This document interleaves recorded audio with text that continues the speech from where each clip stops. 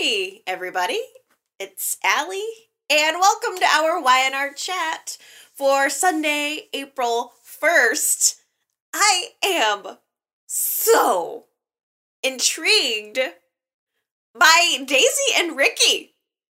Just, you got me, YNR. You got me? I'm totally interested. I'm really hoping that it's explored further next week. I want more. I've had a taste of Daisy and Ricky, and now I want more. I'm very surprised because, as you all know, I was not a fan of Ricky. The instant he came onto the scene, I was like, ick. And back before Daisy came back this time, I was like, ick. And now all of a sudden, ick plus ick equals yum. I don't know why, but there's something there. There's just an undeniable something there between Daisy and Ricky, and I want more. How do you guys feel about it? Am I the only one on this wavelength? Probably. But nevertheless, the whole thing started because Phyllis convinced Ricky to be this go-between, like the inside man. She asked him to get close to Daisy in order to feed information to her that will help the custody case, getting Lucy back in Daniel's hands and therefore Phyllis's hands as well. So trying to take Lucy away from Daisy and using Ricky to pull information out of Daisy in order to make that happen, which he seemed to do a little bit of this week. But he has been going over there to Daisy's apartment, talking to her, just getting to know her, and out of the blue, they started locking lips. Next thing you know, it was and I think there was even a little bit of a possibility that they could have slept together. Did you get that impression? Did you feel like maybe they slept together? Because it was kissing, and then the end of that day's show, and cut to the next day, and it was already the next morning. And Eden insisted that Ricky did not come home that night, but that doesn't mean he didn't sleep with Daisy. It doesn't mean he didn't do her and run across the hall. I am sort of wondering if it's possible that they slept together. And if so, why didn't we get to see it? It's bad. It's not ick plus ick equals yum. It's bad plus bad equals yum. I should rephrase that. It's a lot better. I can't help but wondering, though, if it's mutual playing of each other or if it's for real. Is the relationship for real? I honestly cannot tell who's playing who, if anyone is playing. The only thing that we really know for sure in this situation is that both Ricky and Daisy hate Phyllis, which makes them ideal allies. Ricky has agreed, or confessed, I guess, to Daisy that he's gonna start giving her inside information. He's basically flipping the scene. He confessed to Daisy that he was a plant, that Phyllis had sent him to her in order to get inside info, and then decided to switch it around and say, you know what, I'm gonna do exactly the opposite. I'm going to now help you to keep custody of Lucy and screw Phyllis, which Ricky seemed so convincing about that. Where either of these characters are concerned, I don't know where the truth begins and the lie ends. And I think that's what I find so intriguing about it. I just can't tell. When Ricky was telling Daisy that he was going to be on her side, I thought it was real, but then I remember back to that scene that he had with Patty, just that brief scene at the church as she was breaking down. He came to talk to her, he reached out to her, he kind of grabbed her hand and started pulling information out of her, started talking to her about her life and relating it to his life, and even telling Patty that she reminded him of his mother, and there was this brief moment where I believed it entirely and kind of thought maybe he was going to help Patty. And so I feel because just within the next moment, he turned it around and all of a sudden he was like, what? I don't know her, never had anything to do with her. So I don't know when to believe him. I don't know if it's for real with Daisy. I don't know if his feelings are for real, but I'm starting to root for them together. I kind of am starting to believe that, I don't know, that maybe Daisy wants to be a good mom, that maybe she's being genuine, that she feels bad for everything that went down and the circumstances under which she had Lucy, and that she even admitted this week that she used the kid to get some things that she wanted and that she wasn't proud of that. And I'm just starting to think maybe she really wants to have a family. She really wants to be a good mom. And Daisy, for all of her faults, is Lucy's mom. I mean, you really can't get around that. She's not just some birth canal. She mentioned that to Daniel this week. I'm Lucy's mother, and Daniel quipped back with something like, well, you gave birth to her, but that doesn't make you her mother. But it does. Lucy is Daisy's child, and there's just no other way around that. She was a bad seed. She's done a lot of really bad things. Unfortunately, the situation with Billy and Victoria didn't work out. I think that probably would have been the most ideal circumstance for the child. It was a loving home, seemed like everything was going to work out there, and unfortunately that just didn't work out. Then Lucy went to Phyllis, which was really only a temporary situation. I think we all kind of knew that was a temporary situation, and I hate to say it, but Daniel, the only other parent, signed away his parental rights. And I knew at the time that he was going to regret that. I knew that was a big mistake. Of course, he was doing it to try to facilitate the Billy and Victoria adopting Lucy situation, but I knew that he was going to regret that. He signed away those rights, and now this is the scenario that it has created. They all go to court this week to try to get those parental rights reinstated. Doesn't have anything to do yet with trying to get custody of Lucy away from Daisy. For now, it's just getting Daniel's parental rights reinstated, and it really looked like it wasn't going to happen. The judge was not sympathetic to Daniel's situation, kind of looked like it was going to rule against him, and just then, Daisy stepped in, and she had her lawyer there file a friend of the court letter or something like that, which asked that Daniel's parental rights be reinstated. She was pulling for Daniel. She stepped in when it looked like things weren't going to go his way, and she was the deciding factor in that court case, which makes me feel really bad for her. I kept thinking the entire time, is this part of a larger plan for her? Or is she really kind of this dumb? She knows that Daniel's ultimate plan is to take custody of the child away from her, and yet she went ahead and gave him one step closer to getting that done.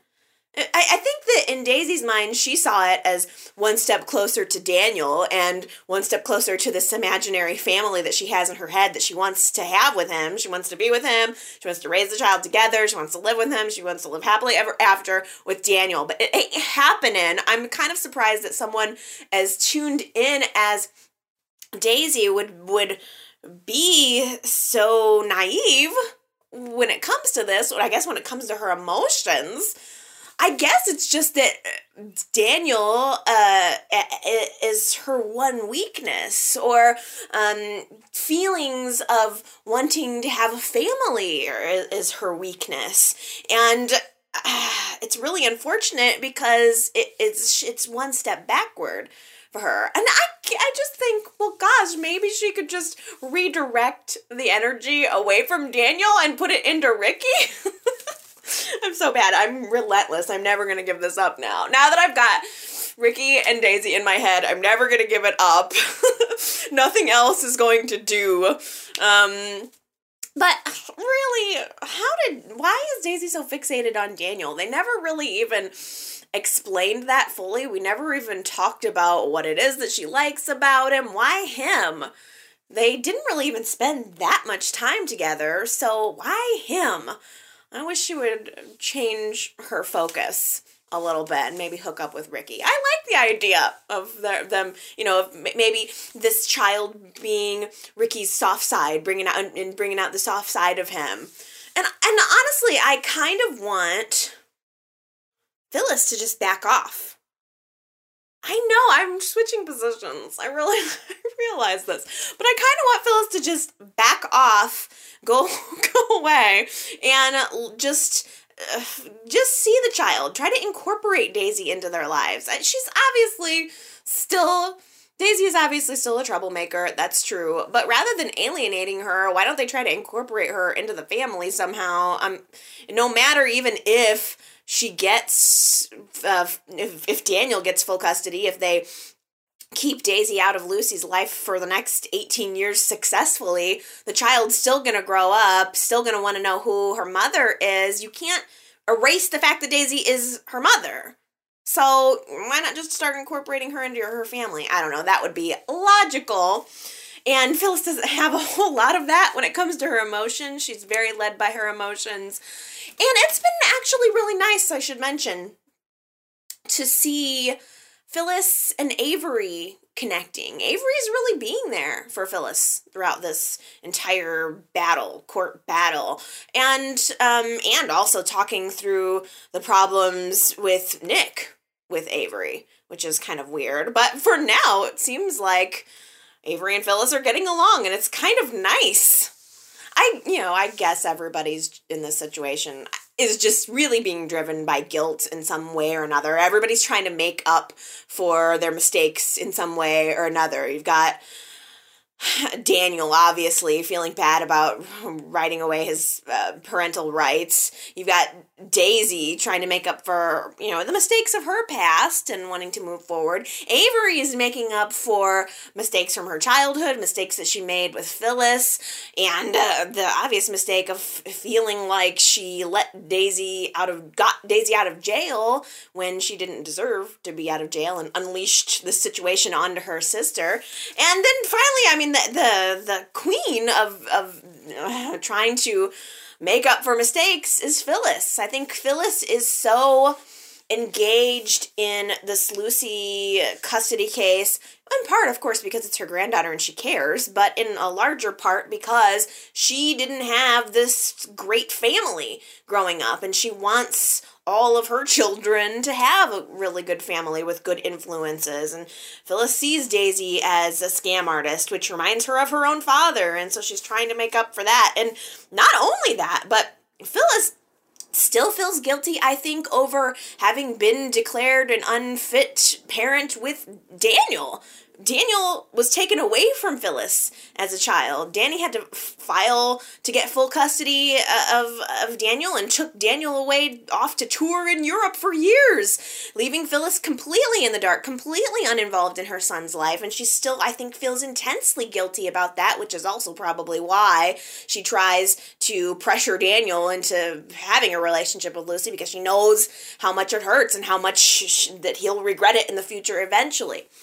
So, there's enough guilt to spread around. Now, speaking of Danny Romalotti, you guys, I read a little casting update that, Danny's gonna be back. Michael, what's his last name?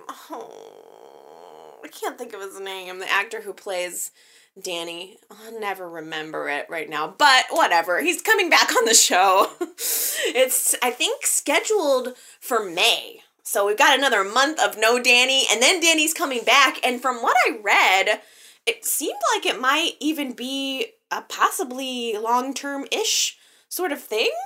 Because I read that Y&R had been trying to ink a deal with him for ages, and I remember hearing about this on and off over the last couple of years, that they were in negotiation, kind of hoping to agree on probably a financial figure and a situation to bring Danny back into the picture, and that is officially happening now. So Danny is coming back, and I also read that he hasn't gotten his scenes yet, but he knows that he's having scenes with Chris. Chris is going to be coming back too for this, apparently. Probably not long term, but he's going to have some scenes with her. And, of course, with Phyllis and Daniel. So, as the custody situation starts to heat up, probably within the next month, really good question on my mind is, how is Danny's return to Genoa City going to affect all of that?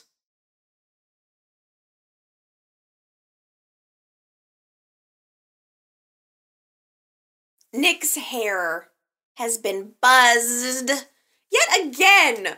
Why?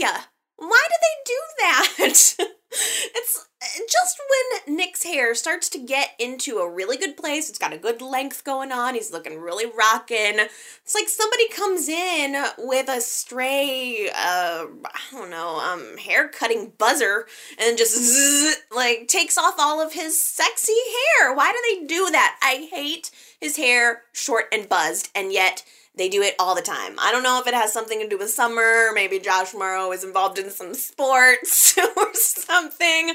I know he's a sporty guy, but I like a little length on Nick's hair, and I wish they would stop with the buzzing, but guess I gotta pick my battles here.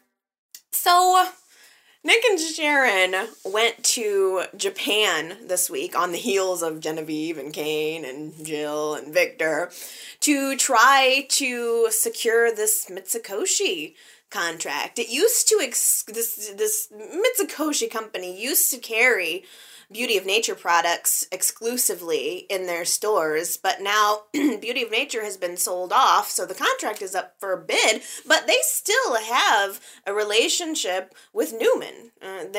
Most of their business dealings were with Newman. So Nick and Sharon go there to try to land back the deal.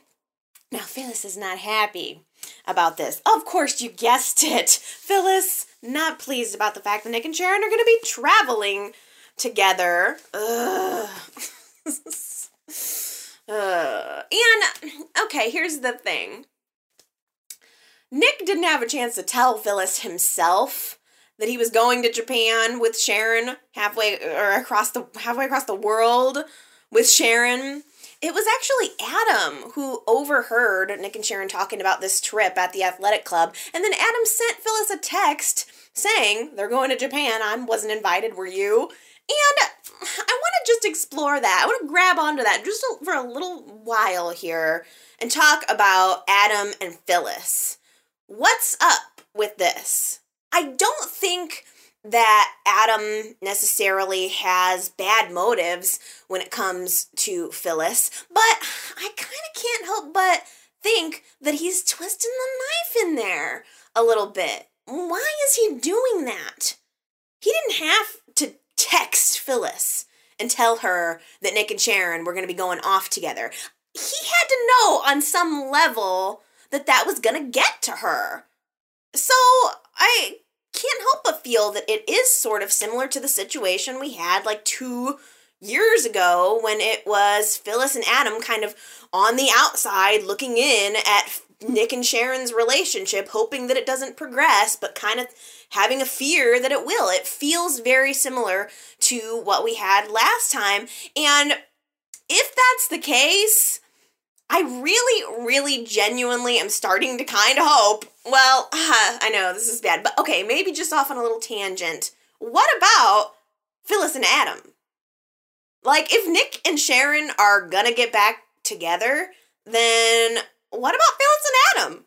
Is there anyone who's ever really thought about that? I know there are avid fans, Nick and Sharon, or Nick and Phyllis, and Adam and Sharon. I mean, just, there's a lot of fans who feel very strongly on either side of the debate, but I can't help but kind of wonder if anyone has really thought about Phyllis and Adam. They would be explosive. They have a really good chemistry together. Like when they went off to Thailand, that was very intriguing. I don't know. Could they have potential sexy time? I think it's a possibility. We'll leave it up in the air. We'll see. So, anyway, back to Nick and Sharon going to Japan.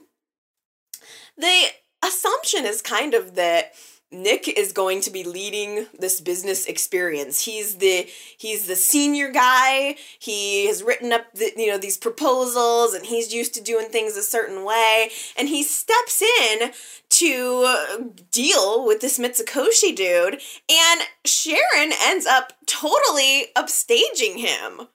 This Mitsukoshi dude ends up having a mad crush on Sharon, leaves Nick out in the waiting room, takes Sharon into like a private room to do the business dealings, which seems kind of shady. I wouldn't leave Sharon in a room with some random Japanese business guy. I felt a little uncomfortable for Sharon being in that situation, but she totally pulled it off. I was really proud of her. Nick is all business. He has this very stiff approach. I had to laugh a little bit because Adam was commenting on Nick earlier in the week, saying that Nick is someone who has always been under Victor's umbrella. He's always had the luxury of being Victor Newman's son, and he's had everything handed to him. I'm surprised that he knows how to tie his shoes. That was kind of hilarious. But yet still, Nick has more of the business experience, and he has this very stiff, Newman-like approach to doing business, whereas Sharon has more of a personal touch. She's able to connect with the Mitsukoshi guy on a social level. And I just gotta say, good for her. Good for Sharon. I really do wish her all of the best in her business dealings. She did an awesome job. She ended up landing the deal for them. They both wrote a proposal together, Sharon and Nick, but it was really Sharon that brought it home, and she snagged the Mitsukoshi contract for Newman Enterprises. Forget the fact that they don't have a product. They don't have a business. They don't have a name. They don't have a product. They have nothing. But still, Sharon's sheer charm was able to land them the contract. And I have to tell you guys, I honestly think that Nick got a little turned on by the fact that Sharon closed the deal, that she was large and in charge and proud of herself. I think he was proud of her, and I think that was kind of a little aphrodisiac for him. Whether he's able to admit it or not, this is not the Sharon that he has known for his whole life. Sharon has always been Sharon the meek, Sharon the humble, Sharon the helpless, and now all of a sudden she's getting stuff done, and I think that turned him on a little bit, just a little bit. They had some really good interaction after the business deal was closed. They were sitting around at the restaurant, just wasting time, waiting for the plane waiting for their flight and all that. And it was cute. They were playing with a Rubik's Cube together and just kind of chatting back and forth and pushing each other's buttons a little bit and just acknowledging the fact also that they're exes, not trying to ignore the 800-pound gorilla in the room. They actually acknowledged it, and it was very cute times together. They, I like them together as friends, definitely as friends. It felt almost too cozy for a few moments. It was too comfortable. I just can't help thinking about the way that Nick and Phyllis got started. This is very similar to the way that Nick and Phyllis got started. Sharon and Nick sitting there playing with the Rubik's Cube, and then contrast that with Phyllis and Nick playing video games on the couch. This is exactly how Nick's cheating with Phyllis got started. Things with Sharon at the time were complicated at home after Cassie's death, and Nick wanted something light. He wanted something fun, and I can't ignore that is kind of what's happening now in reverse. Phyllis is at home dealing with, the court case with Daniel and all of her family stuff. Phyllis is having a really hard time right now, and she wants Nick to be there with her. I'm sure he wants to be there with her.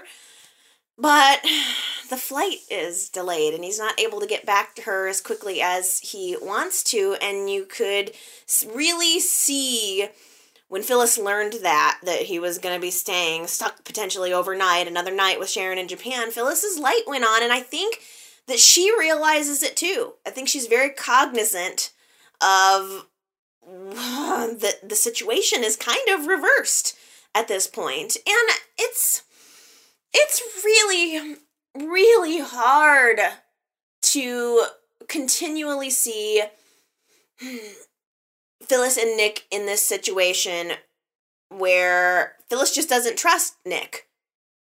Phyllis and Nick's relationship, frankly, should not hang in the balance over one flight, whether or not he's able to get home from Japan. It shouldn't hang in the balance over one little thing. They should be stronger than that. It should take more than that to tear them apart. If Nick and Phyllis's relationship is everything that they want it to be, that it shouldn't be this easy to break them.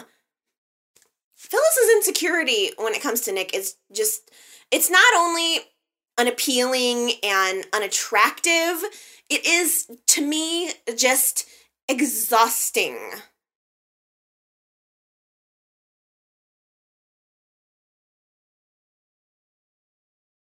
Genevieve is eating a lot of crow this week. She's eating crow to Victor. She's eating crow to Kane. And Kane is just, I'm loving him again, but I can't help but feel that he is just being very hard on Genevieve, kind of excessively hard on Genevieve. Frankly, I'm not ready to give him a medal because he saved his mother from landing herself in a Japanese jail for bribery. I expected him to do that. That was the right thing to do. That's the least that he could do for his mother. Yet, he's just mad at her because she believed that he could have been trying to sabotage her when he busted in to her business deal, acting all drunk. I would have believed it. He did a really good job of pretending. And for all of the things that I blame Genevieve for, and there are a few, I don't blame her for not realizing right away that Kane was trying to help her. Why would she? Look at the way he's been treating her, disinviting her from the wedding, acting like he doesn't want to have anything to do with her. Moments before she had that business meeting, he was treating her like crap. But finally, because she ended up seeing an international news article that someone else ended up getting busted for bribery in Japan, it clicked with her that, oh my gosh, maybe Kane was trying to save me. She felt horrible. She went to him to apologize, and they actually had this moment of peace between them where she apologized, he accepted it, they kind of connected, and then 5 seconds went by, and Kane gets an email seeing that same news article and realizes that that's how Genevieve came to the conclusion that he was trying to help her, and now all of a sudden he's mad again. Why does that even matter, is my question. Why? She apologized. She reached out. I believe that if somebody reaches out, you should reach back. That was hard for her to eat crow with Kane. She reached out a hand to him and he smacked it away, and I believe that that's wrong. That's just me. That's just the way I live my life. But I believe that was wrong. Kane expects forgiveness from everyone in his life for all of the things that he's done, but then he refuses to give it to Genevieve in any way. He refuses to forgive her. And I'm not saying that he has to let Genevieve back in his life and welcome her with open arms and have family get-togethers with her. I'm not saying that that's what he needs to do. I understand why he wants to keep his distance from her, absolutely, but I'm sorry, a little bit of kindness can go a long way, and I think that that's warranted. He doesn't have to let her in his life, but he should be treating her like a human being, and he should be trying. He should be trying to repair the relationship if she wants to try to repair the relationship. I mean, Jill certainly she's not always been a perfect angel. Jill is very mild at this point in her life, but Jill has done a lot of shady things too, and Cain forgives her. He looks past that with Jill. He treats Jill very, very well, and it just feels like a little bit of a double standard for me. Just a little bit. It's actually I kind of wish Jill would be getting a little more rowdy lately. I know that the actress recently moved off she lives in a different state. She doesn't even live in LA where they film. She lives in Montana or something like that. So commutes back and forth to do the show. So she's not really as hugely involved in storylines anymore. But I love it when she is. There was this scene this week where Jill goes to Victor's office to own up, I guess, to the fact that she took that picture of Genevieve and Victor smooching it up in Japan. Victor confronts her, asks her why she took it, and she was just, played it off. She said, hey, it was what it was. I saw what I saw, and I think that Jill still firmly believes that there's something going on between Victor and Genevieve, something more, something maybe romantic. And it was just an interesting little scene, seeing Jill going up against Victor. It was very funny. They had this kind of catty back and forth between them. It was just a really nice scene, and I wanted to mention it because I did enjoy it. Now, as Jill and Victor were talking, Genevieve, who apparently just roams the halls of Newman Enterprises, walks by Victor's open door and comes in to see him. I can't even believe that they let her in the building. She should be banned from the building. She owns a competitor. You can't just be walking around, let your competitors walk around in the halls, eavesdropping, listening to see what they're going to hear. And I think that, in fact, Genevieve, did she overhear that? I think that's where she overheard that Newman picked up the Mitsukoshi contract that she had lost, that everybody had lost. Jabot lost, which was a big blow for Cain and Jill. They really wanted it. I'm sure Ashley's not going to be happy about it. Jack certainly wasn't happy about hearing that news. And, this is where Genevieve learns that she lost the deal. And not only that, but she goes to see Victor to feel him out a little bit, to find out if he was trying to set her up to go to jail. He did. He did. He set her up to get involved in that, to walk right into a bribery trap. And now she just feels alienated, realizing that.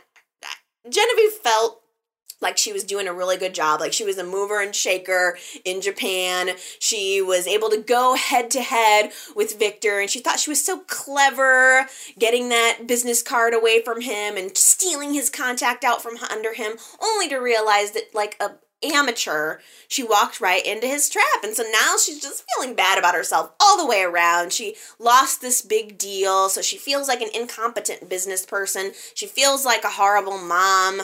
She just is not in a good place right now. So she goes back to Victor's office and offers him to buy the company. She decides after all of this that maybe having Beauty of Nature is not what she wants, not a good idea. And she offers to sell to Victor. And I'm surprised.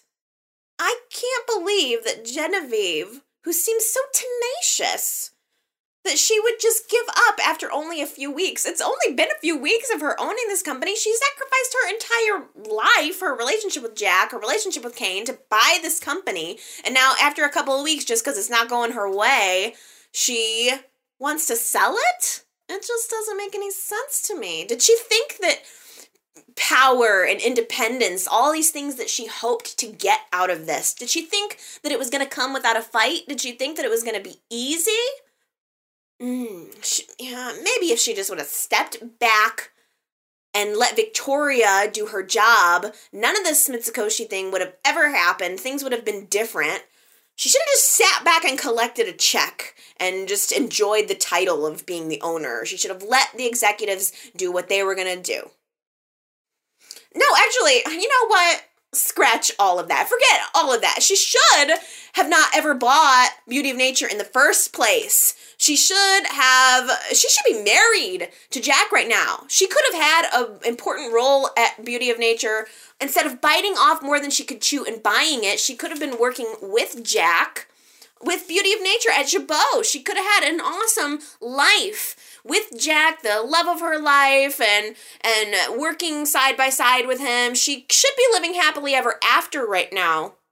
And instead, Jack is in a wheelchair, contemplating a very risky surgery, which I hope that he does not do. And Genevieve is getting sued. Jack sued, or had Genevieve served with papers. He filed his lawsuit this week, claiming that she got Beauty of Nature, bought it under nefarious circumstances, given the fact that she saw his bid, and he had her served with papers this week. And it's a good thing that her lawyer was there with her, happened to be with her at the time that she received the papers. Leslie, back on the scene. It was nice to see Leslie again. It's not looking good. It's seriously not looking good for Genevieve. She did wrong. It's Beauty of Nature. Way more trouble than it was worth for her, because now she's in deep doo legally as well.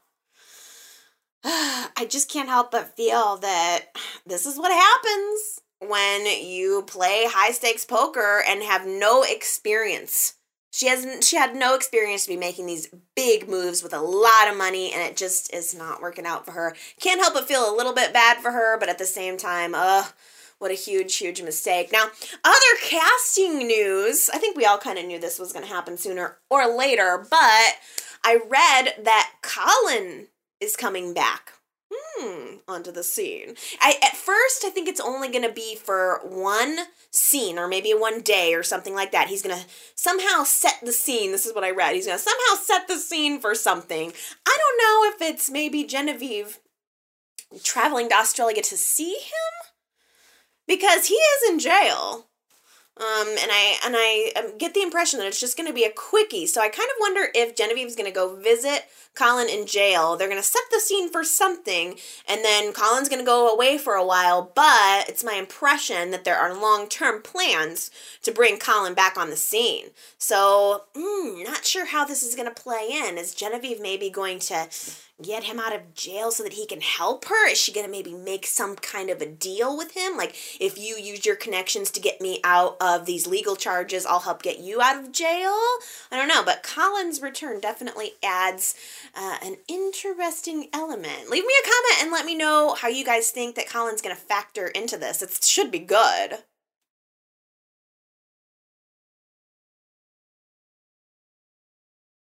Well, this week, we experienced what I think has to be probably one of YNR's weirdest weddings ever. It was truly, truly weird. Where last we left off, Jeff was in a dumpster, having been thrown there by Angelo, just as he was about to marry Gloria. And as I predicted, Jill ends up going out back at Glowworm, discovering Jeff in the dumpster, and he marches back into the restaurant covered in garbage, just in time to stop Gloria from making from making one mistake and getting ready to help her make another.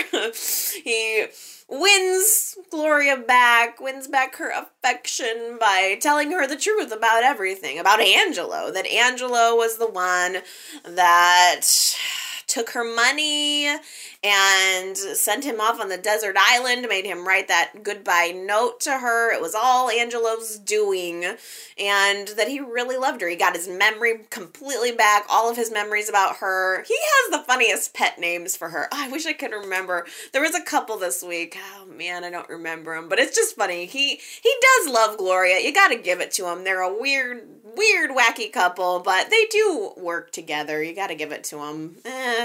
Yeah, I guess. And after everything was all, wrapped up and revealed for Gloria and Jeff, it was, time to get Chloe and Kevin back together as well. Angelina and Daniel ended up working together to get Chloe and Kevin to resolve their issues. Yeah, I was pretty proud of both of them, really. I think it was becoming expected of Angelina that she was going to try to help Kevin get his life back, but I was pretty impressed with Daniel. I had become convinced over the last few weeks that Daniel was falling in love with Chloe. And apparently that's not entirely the case, because he was working really hard to get them back together. In fact, Daniel even said to Kevin, hey, she was your girl. We're best friends. I would never do that to you. And Angelina separately convinced Chloe that he never touched me, never loved me. He always only loved you. And it was kind of gross. It was like, all is forgiven. Just like that. Just magically, okay, a couple of words, yeah, all right, it's all forgiven, whatever. All is revealed, and everything gets better. I mean, Angelo decides to give Glowworm fully back to Gloria in exchange for the money that he stole from her, and then Angelo just kind of goes off in a corner. And Kevin and Chloe are back together, and everything's just tied up with a neat little bow. Just almost too neat. Almost like a sitcom, where everything at the end of the half hour is just resolved really, really quickly. It was so quick and so perfectly wrapped up that there were parts of it that I was just like, ick. And that apparently, Y&R can't just have a wedding not happen. Somebody else has to come in and take it and use the wedding. You can't have a wedding set up and no wedding. So, hey, anybody, last call. Anybody want a wedding? Anybody here want to have a wedding? And really, once the bow is all tied, what else is there left to do but have a double wedding? It was so kooky. I don't know. How do you feel about it? I'm mixed. I felt mixed. It was just, it was kind of kooky. Like, Jeff and Kevin kneeled down to propose at exactly the same time. Ugh! That was so weird. It's not... I like drama. I like sophisticated drama. This was just tightly, or slightly over the edge for me, I felt. It was funny. I mean, there were funny elements. I laughed. I cringe a little bit when Y&R goes too close to the kooky soap opera edge. I've always maintained that Y&R was excellent. It's much more refined than some other soaps. There have always been other soaps that were more not reality based. I feel like Y&R has always been very reality based, and that's what makes me connect with it. And so when we get too kooky, it throws me off a little bit. But it was funny. There were funny moments. I thought one of the funniest moments that I laughed out loud was when Jeff in general is pretty hilarious, but he decides he needs a best man for his wedding, so he asks Jill, and about, 2 or 3 seconds after Jill agreed, he gives her a hug, and then reaches down and grabs her ass. He's like, hey, it's my last moment as a free man, might as well get a little bit of ass. That was a special moment. That was a sophisticated moment right there. Oh my goodness. You guys, it really had to be one of the weirdest weddings ever. I mean, even right down to everyone singing the promenade as the brides walked down the aisle to meet the grooms. Everyone is in unison singing bum dum da dum dum dum da dum. So weird.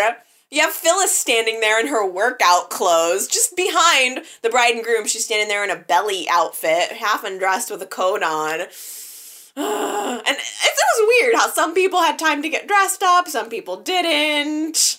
Catherine had time to throw on some sequins.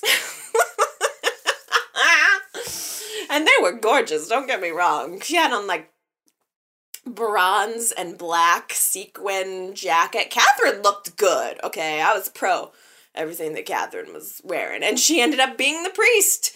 She pronounced them man and wife, both of couples. Everyone's happy. Somehow magically Eden and Daniel are back together, hugging in the background. Well, everyone's happy except for Angelo and Angelina.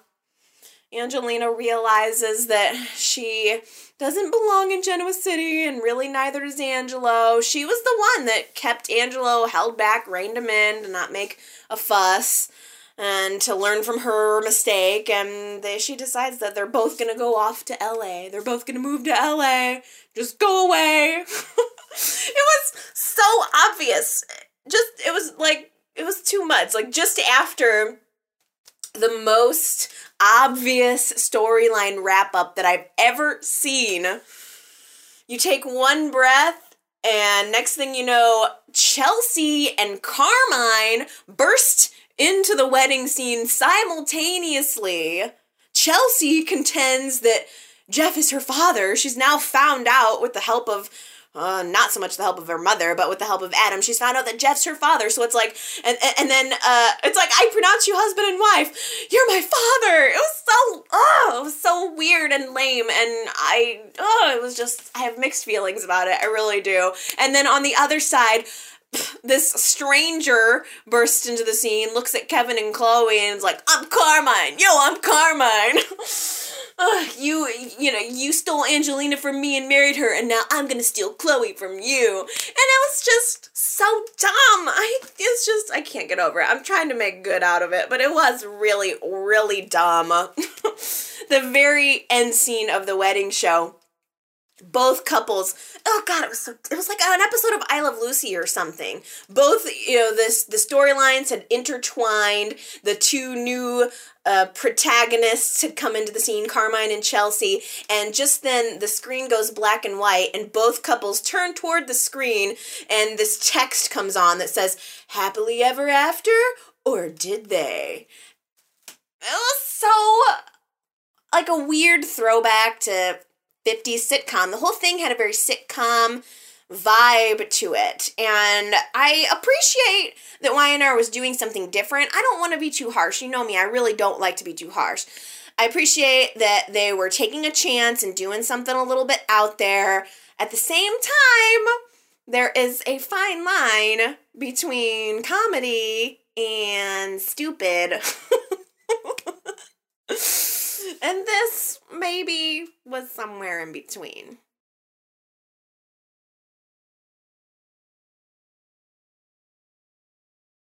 And what do you know? It's time for the honeymoons. And what a coincidence! Jeff and Gloria and Chloe and Kevin happen to be going to the same place, Reno. So they're sitting around in the airport waiting for their flights. I think Kevin is the most mortified of all, realizing that he's going to be on his honeymoon with his mother there. But there's also this other element of Carmine and talking about what happened. And Chloe seems concerned that Carmine is now in the picture. Kevin really couldn't care less. He feels like he can handle it. Kevin's just happy to be married to Chloe, to be out of the mess that he was in, and he's not seeing that there's a larger problem down the road. Yet Chloe can't get it out of her mind, Carmine's words, saying that he's going to steal Chloe away from Kevin as revenge for Kevin marrying Angelina. Now, I can't see that Carmine's gonna hurt her. I don't get that vibe at all. He doesn't give me creepy goon vibe. He gives me a sexy young competition vibe. Like he's going to steal Chloe with his crotch. By the sheer force of his crotch or power of his crotch, he's gonna steal Chloe away. And I mean, I kind of can't, I don't know, I can't see Chloe cheating on Kevin, but she certainly does like the bad boys. It could definitely be an element of competition. But then again, Eden likes bad boys too, and Carmine and Eden had a little bit of an interaction this week that made me say, I don't know. Carmine, I don't even know what I think about this whole thing with his introduction. It's a little bit annoying. He's cute. The guy's cute, but at the same time, I think, well, why now? Why is he on the scene now? It's just, the entry was just too convenient. I wish he would have come back. I wish Carmine would have come onto the scene at least a little bit when they were on the run. We should have seen him a little bit before now. Not the day Angelina decides to move out of town.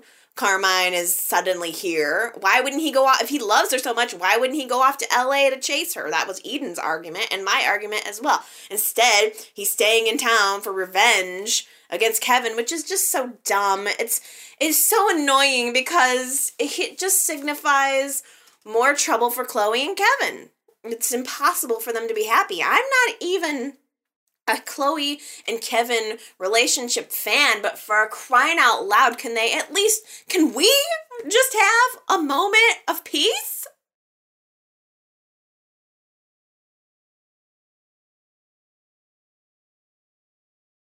And then on the flip side, you have Chelsea and Jeff as her daddy, the big revelation. With Adam's help, Chelsea was able to figure out that Jeff is her dad, and they were able to get the world's fastest DNA test to confirm it, although Jeff doesn't know that yet. He's going to be in for a big surprise because he's totally in denial that he has a child with,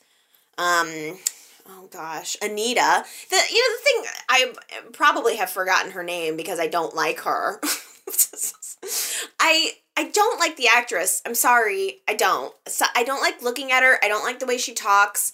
I don't mean to be negative. I really don't. But I don't like the actress. She doesn't speak to me. I don't like the character.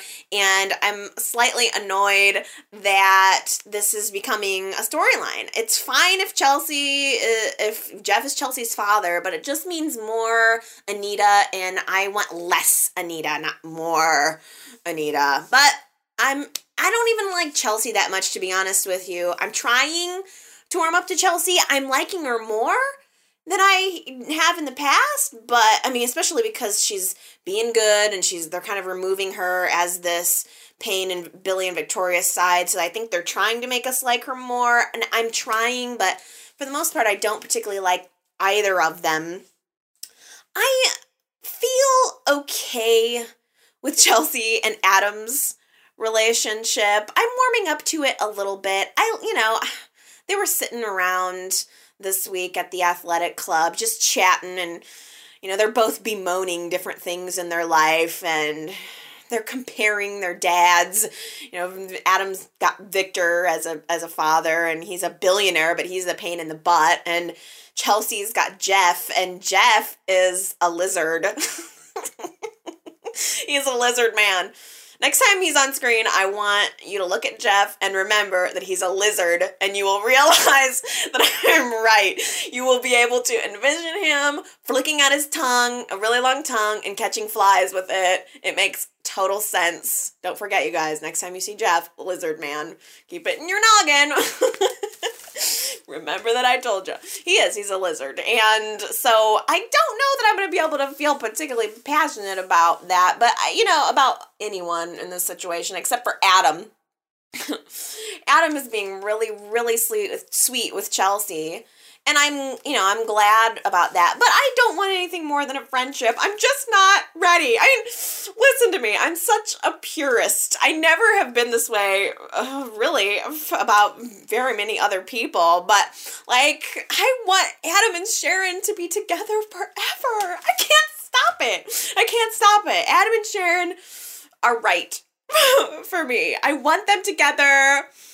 And I don't want anything to interfere with that, especially Chelsea. I do not want Adam to sleep with Chelsea. I'm certainly not there yet, anyway. I like Chelsea, like I said, better this week than I have before, but I think it's just by virtue of her relationship with Adam. It's kind of like anyone who enters Adam's orbit becomes somehow more interesting to me. But still, I'm not ready for a relationship with them. Well, Adam and Sharon met this week at the athletic club after she got back from Japan, and they actually talked to each other a little bit, and it was very nice. Adam was wishing her well, saying she did a good job on the getting the business deal, and Sharon was saying that she's glad that Adam got his eyesight back, and it was very cordial and very nice, and I feel that both of them still care. I think Sharon still cares about Adam. I think Adam still cares about Sharon, and I'm having a hard time getting over it because we had such a wonderful time at the farm. They really connected, and then Sharon just left him so suddenly, and with after all of the things that he'd done, why now? And why leave him over something that happened years ago? It bothers me that she walked out on him that easily. And Adam said something to her this week about, he was talking about fighting to hang on to what's important to you. And that tells me that that's exactly what he's doing, that he is coming up with some kind of plan or some kind of strategy or in some way to get back into Sharon's life. And I hope that she opens herself up to that. I really do. I wish that Sharon, why did she have to give up?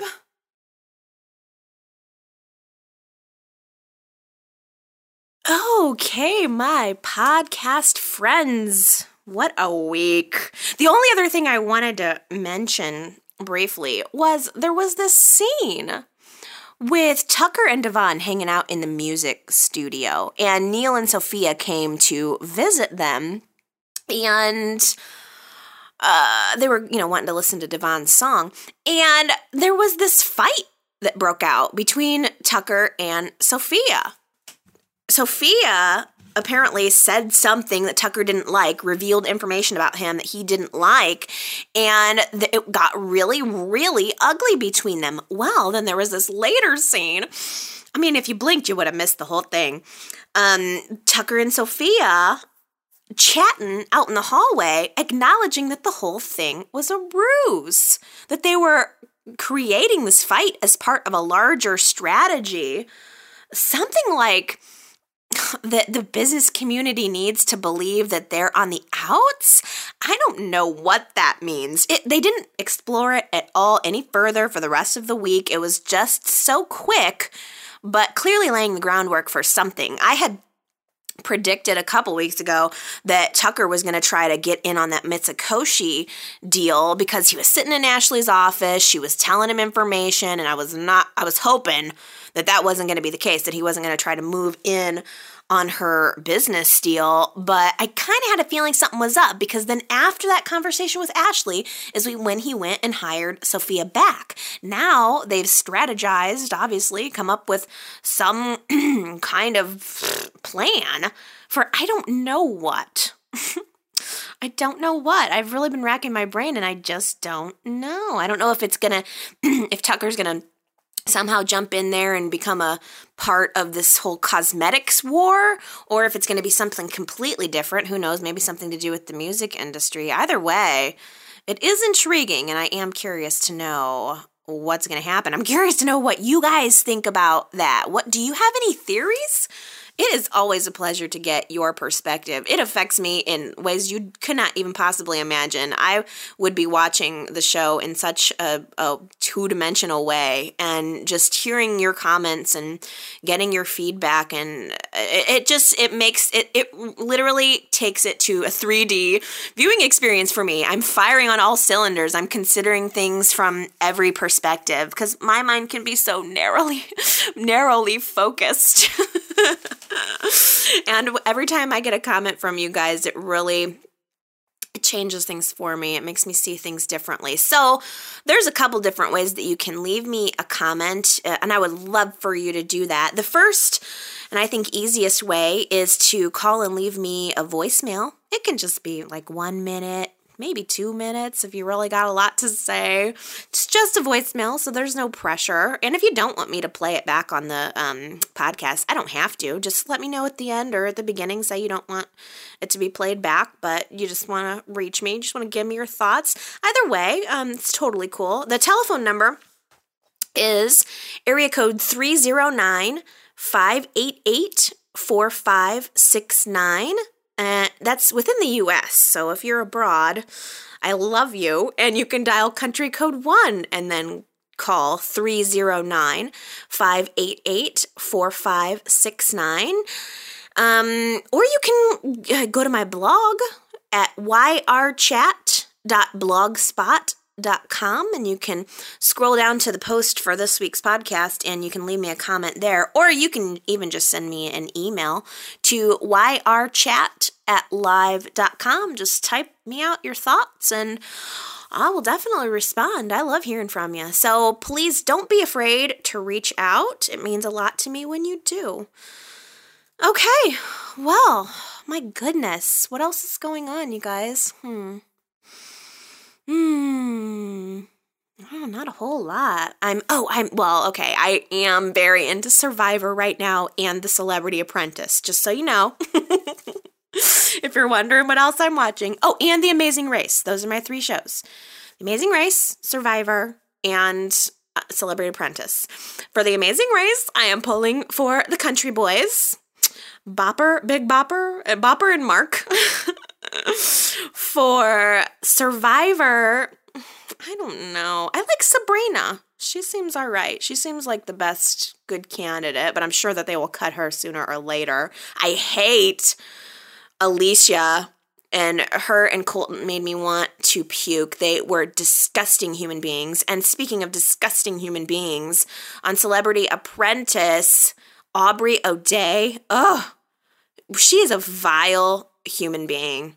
She's really got some great instincts, great business skills. She's very creative. She has a lot of really good qualities, but she is black inside. Her and Lisa Lampanelli. I wanted to like Lisa Lampanelli. I was a little bit, I'm not a fan of her, but I had a good impression of her before the show, and now I just think, it's like her and Debbie and Aubrey are this mean girls club. It makes me want to just scream. It feels like back in high school, and Lisa is old enough to know better. Aubrey's young and impetuous. Lisa should know better, and I'm pulling for Penn. I'm a huge Penn and Teller fan, so that's who I hope wins. In the end, I think it'll be Penn versus Debbie Gibson. That's what I think. But if you don't watch any of those shows, that didn't make any sense to you. Chances are maybe you watch one of the 3. But hey, you can leave me a comment. Let me know what you think about those shows too, because I'm very into them. So if you want to send me a message one way or another, I'd love to hear your thoughts on those shows as well. But hey, YNR is always my main show. I love it so much. I'm totally looking forward to next week and keeping my fingers crossed that we're going to see some more Ricky and Daisy. Give it to me, please. Should be good. Should be real good. All right, you guys. I love you a ton. I hope that you all have an amazing week. Enjoy watching the show, and I'll be back next time to chat with you about it. Okay, I'll see you then. Bye.